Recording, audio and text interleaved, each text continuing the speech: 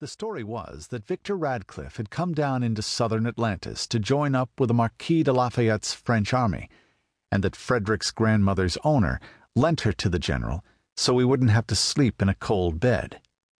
9 months later, his father was born.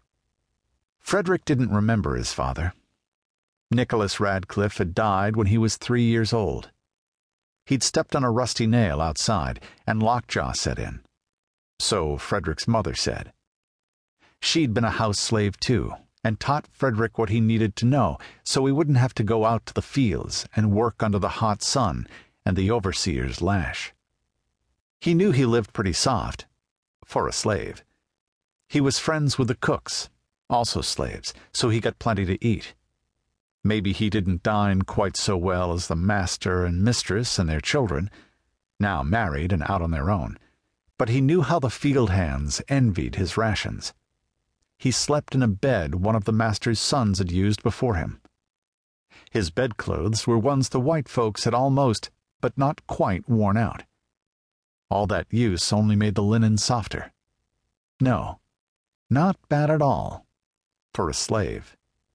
But if his grandmother had been white, no wheedling cooks then, no hand-me-downs, no stuff other people didn't want anymore or didn't need. No swallowing his pride to keep from angering people who could do anything they wanted with him, including putting him up for sale like a horse or an anvil. If he were the white grandson of one of the first consuls of the United States of Atlantis, he would be a rich man. He would be an educated man. People would respect him, admire him, because of who his grandfather was.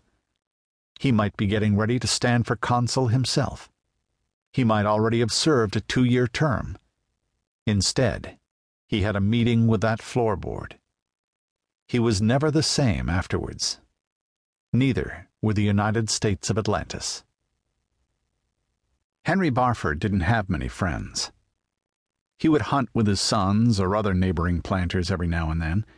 He would drink with them every now and then, too. Frederick had learned just how much brandy to pour into his coffee the morning after one of those drinking parties.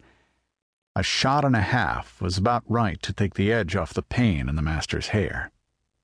Clotilda now was social butterfly, not social caterpillar. She was always clattering off in the carriage to visit the neighbor ladies. They gathered to sew or read books together, to stuff themselves with fried chicken or starberry pie, to pour down barrel-tree rum punch. They didn't drink as hard as their husbands, but there weren't many teetotalers among them. And always to gossip. And when Clotilda wasn't clattering off to visit the neighbor ladies, they were clattering in to visit her. Frederick supposed she made a good guest. He knew she made a good hostess. She was as plump as a pillow and as friendly as a puppy. To her equals, anyhow. She wasn't especially hard on the house slaves, not so long as everything went well. Sometimes only a few neighbor ladies visited the plantation. 3 or 4 times a year, though, Clotilda would invite everybody from miles around. If you were doing well for yourself, you were expected to show off a bit. Or more than a bit. Whenever one of those grand convocations came along, Henry Barford would take a jug and either secrete himself away in an upstairs bedroom or go pay a call on the overseer. The next morning, Frederick would make a point of correcting his coffee. It was a sultry, sticky summer's day. People who knew said the weather in the southeast, on the other side of the Green Ridge Mountains, was even worse. But this was bad enough for all ordinary use. Frederick woke with the bedclothes sticking to him. In weather like this, he slept bare but for drawers.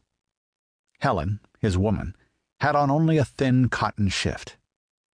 A slave preacher had made a marriage ceremony for the two of them, more than half a lifetime ago now, but it had no force of law. The Barfords could sell or give away either one of them any time they chose. With a sigh, Frederick said, "Hate to climb into the monkey suit today. Gonna roast my bones for the sake of swank." Helen looked at him. "You sooner go out and weed amongst the cotton plants? How'd you like to swing a hoe all day?" "Oh, I'll wear the monkey suit," Frederick said.